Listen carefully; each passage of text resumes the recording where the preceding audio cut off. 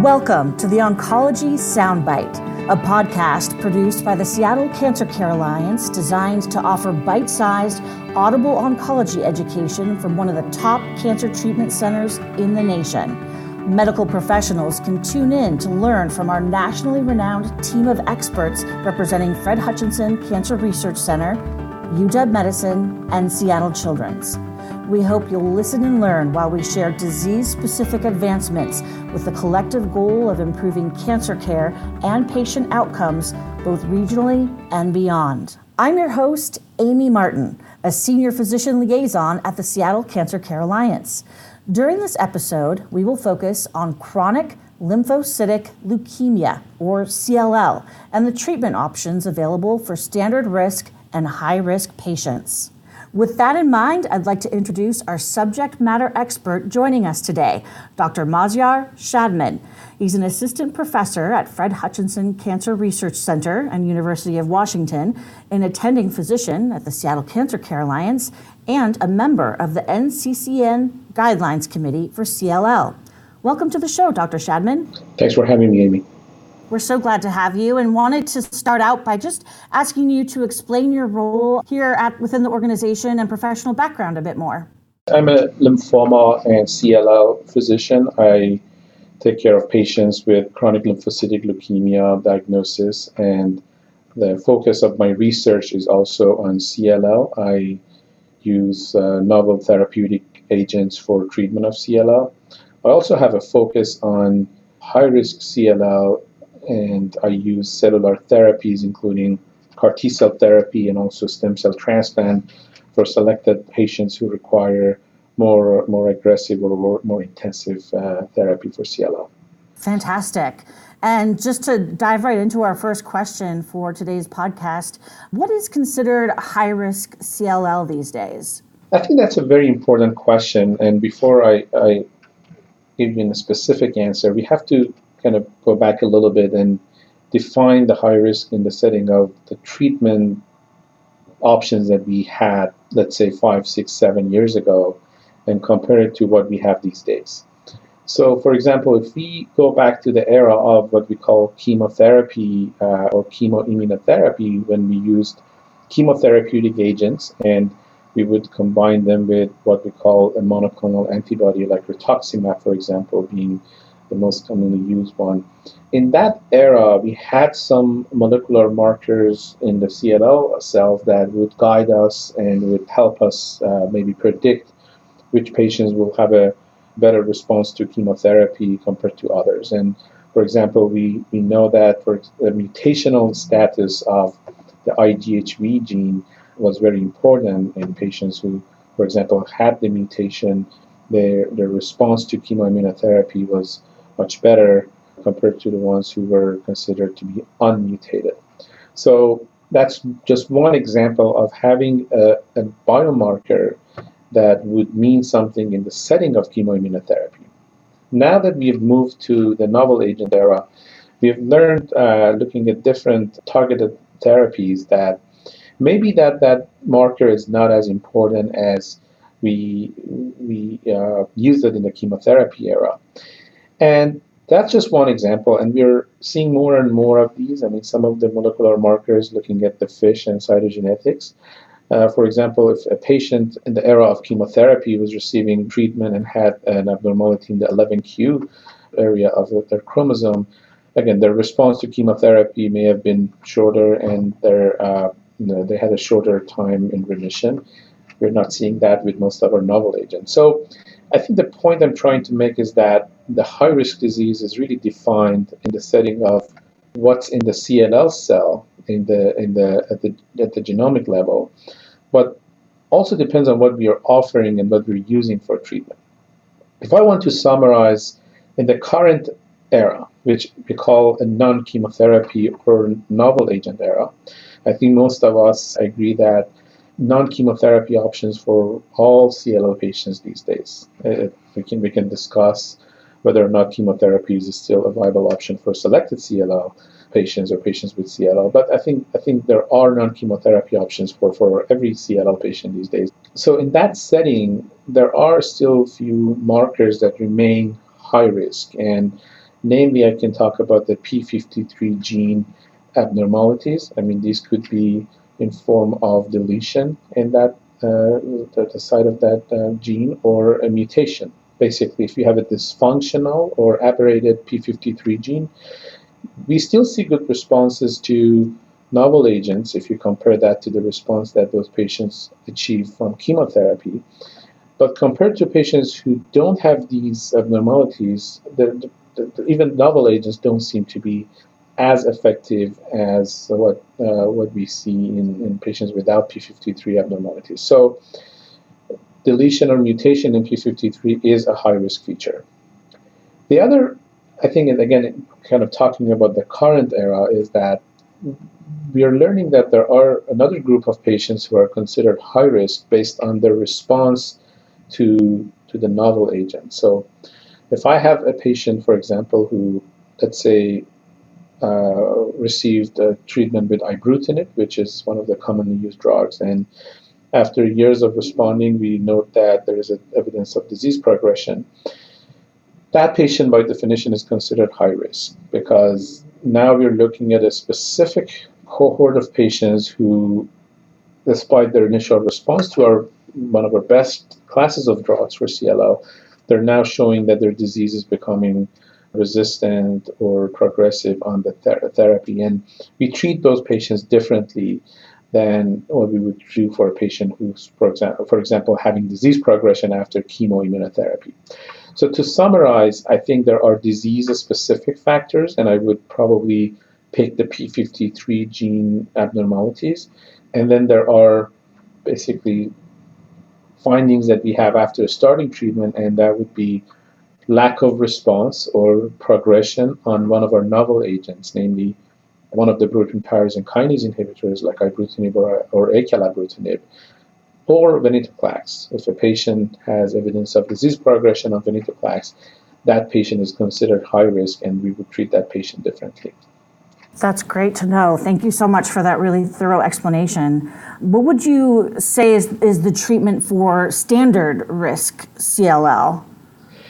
Yeah, we have been really fortunate to have access to so many really great drugs for CLL, starting from protein tyrosine kinase inhibitors. We now have both ibrutinib and acalabrutinib approved for CLL in all kinds of all stages of disease, in the front line, in the relapse refractory setting, and for patients with P53 abnormalities, as I said. We may have more coming. I mean, a very promising drug, zanubrutinib, is already approved for mantle cell lymphoma. It's another BTK inhibitor, and we're waiting for studies that may lead to the approval of zanubrutinib for CLL. We do have venetoclax, a BCL2 inhibitor, and a very effective agent for CLL with a unique, basically, quality of maybe making us able to provide chemotherapy-free and a time-limited therapy treatment for patients. As we know, for drugs like ibrutinib or acalabrutinib, we have to continue the treatment until it doesn't work or until it causes toxicity. For venetoclax, we know that there is a possibility of having a fixed duration treatment for 1 or 2 years, depending on the setting that we're using that drug, and in combination with monoclonal antibodies. And we also have another group of drugs, PI3 kinase inhibitors, idelalisib or duvelisib to be specific.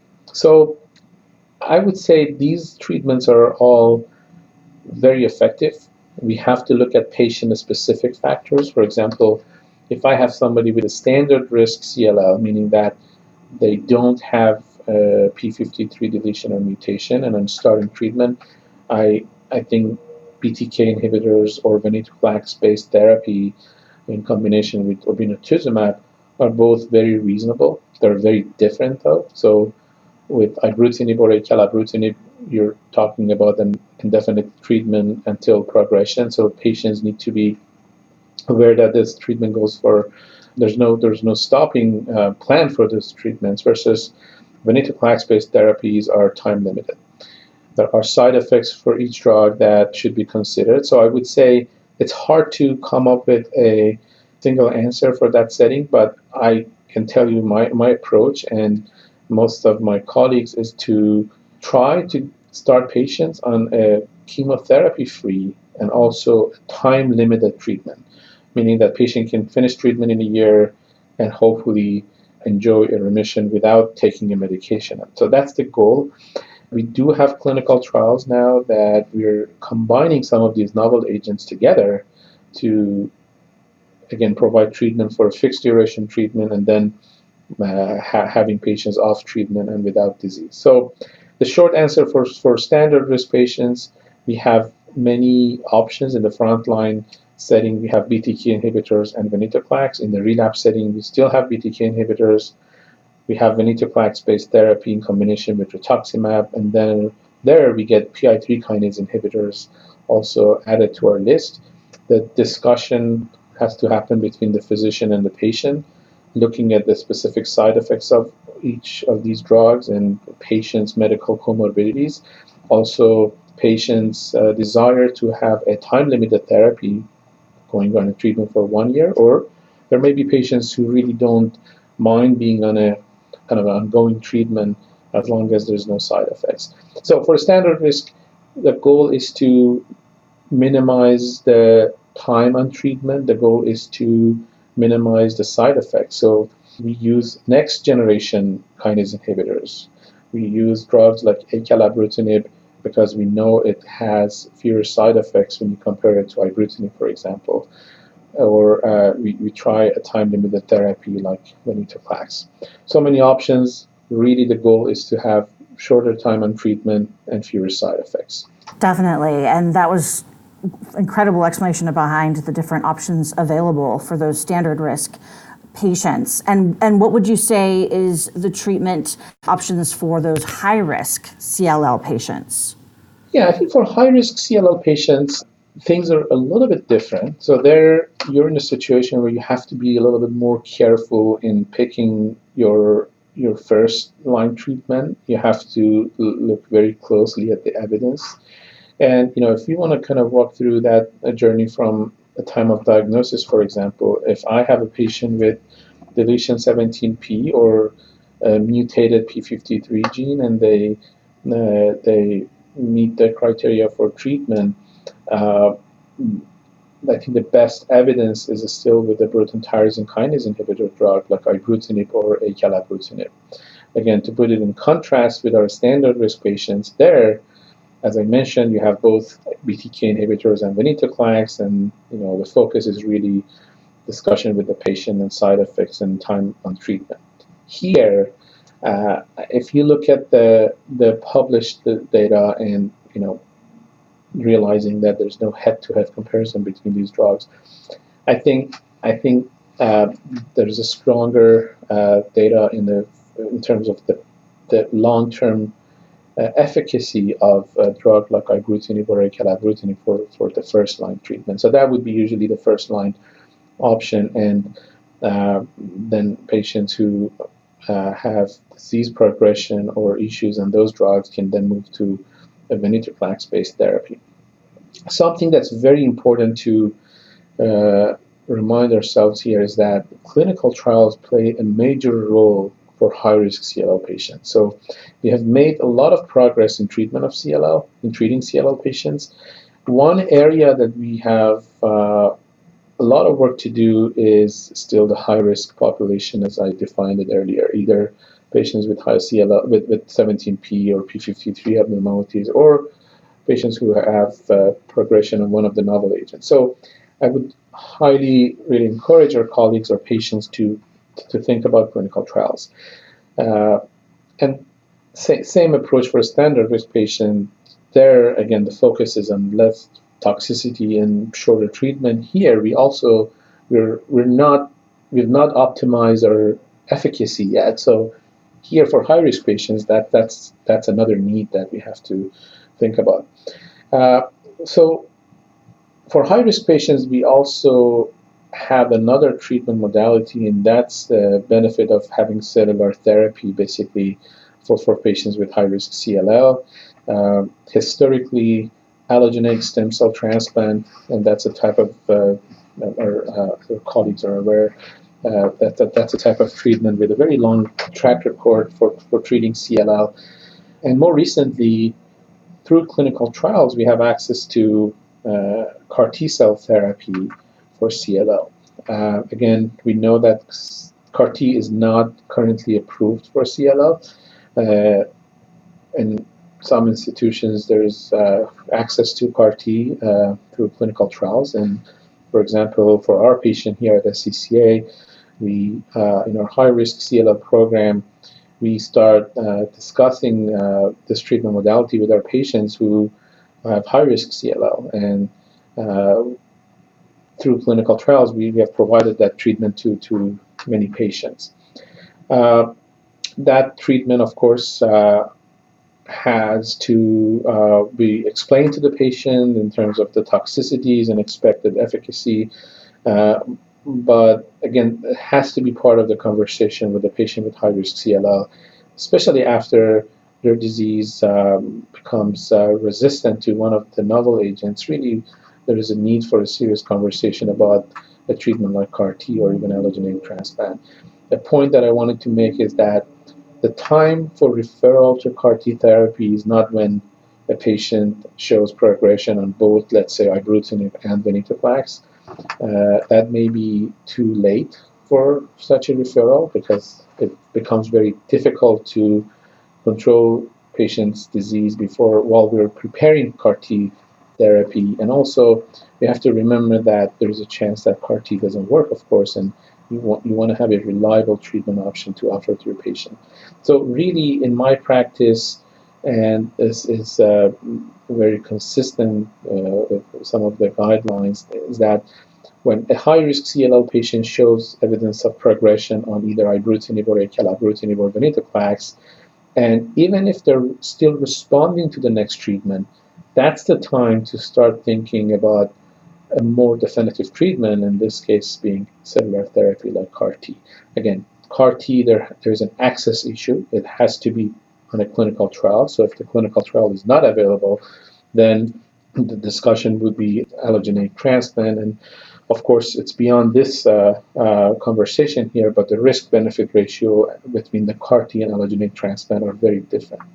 The one last point that I wanted to make for high-risk CLL is that in CLL, we don't treat patients until they need it, meaning that, as we know, there is a standard criteria that we follow, and if patients meet that criteria, we offer treatment. The reason we don't offer treatment at the time of diagnosis is, of course, because of the fact that we have used chemotherapy in the past in early diagnosis, and we haven't seen a benefit from earlier intervention.